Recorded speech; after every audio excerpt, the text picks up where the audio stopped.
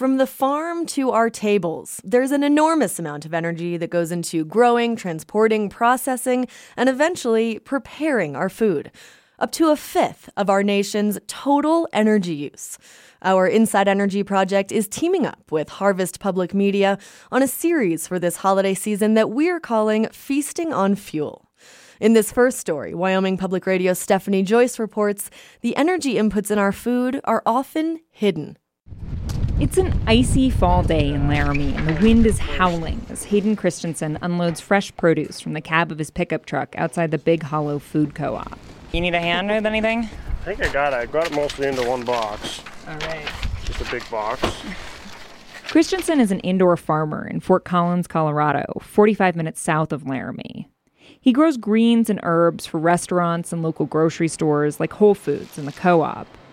Christensen drops the enormous box on a counter in the back of the store. And are these from your outdoor greenhouses? No, these are from the grow room. The grow room. Yes, like that other kind of grow room in Colorado, but for food. Although Christensen has some outdoor farming operations, in winter, most of his growing happens indoors, under grow lights. Grow lights like the ones at the Bright Agritech warehouse in Laramie. It's an indoor farming supply company that Christensen works with. In one corner of the company's giant warehouse, there's a small demonstration grow room. Rows and rows of greens and herbs growing in white vertical towers under dozens of bright LEDs. The hum of electricity is palpable. We're always thinking about energy because it costs us money. That's Bright Agritech CEO Nate Story. Conventional farmers also pay for energy. For fuel to run their tractors, electricity for irrigation, and fertilizers made from natural gas. But the energy inputs are more quantifiable here, in this brightly lit warehouse. Electricity comes in, food goes out. Food is energy. It's just converted into a different form. I mean, when we eat a salad, we're consuming diesel, and we're consuming electricity, and we're consuming, nuclear energy. It's an energy industry.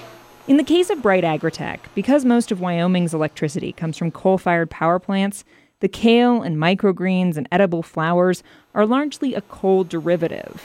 Can I have one of these nasturtium? Yeah, they might have gotten... there's a couple there. Electricity nasturtium. Burning coal to grow flowers isn't as green as Story would like it to be. But it's partially offset by savings in transportation.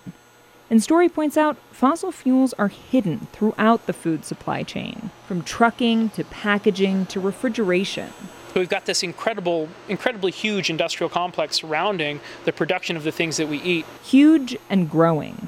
Pat Canning is an economist with the U.S. Department of Agriculture. He wrote a study that showed between 1997 and 2002, food-related energy consumption grew 6 times faster than overall energy consumption.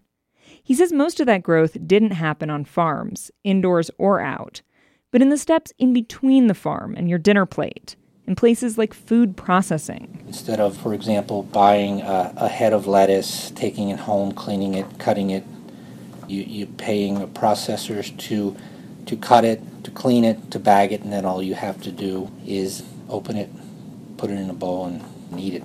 In effect, taking human labor and replacing a lot of it with fossil fuels.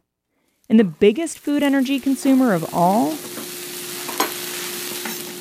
are kitchens. Really, each home kitchen is a small restaurant with a very specific clientele. On this particular evening, I'm making pasta. My stove is on, and so is the oven and the refrigerator. I also have a microwave, a blender, an extra freezer, an indoor grill. All these appliances, they add up. Estimates vary, but somewhere around a third of the energy that goes into producing food is consumed right here in our home kitchens, hiding in plain sight. For Inside Energy, I'm Stephanie Joyce. Subscribe to our podcast to hear all the stories in the Inside Energy and Harvest Public Media series, Feasting on Fuel, this holiday season.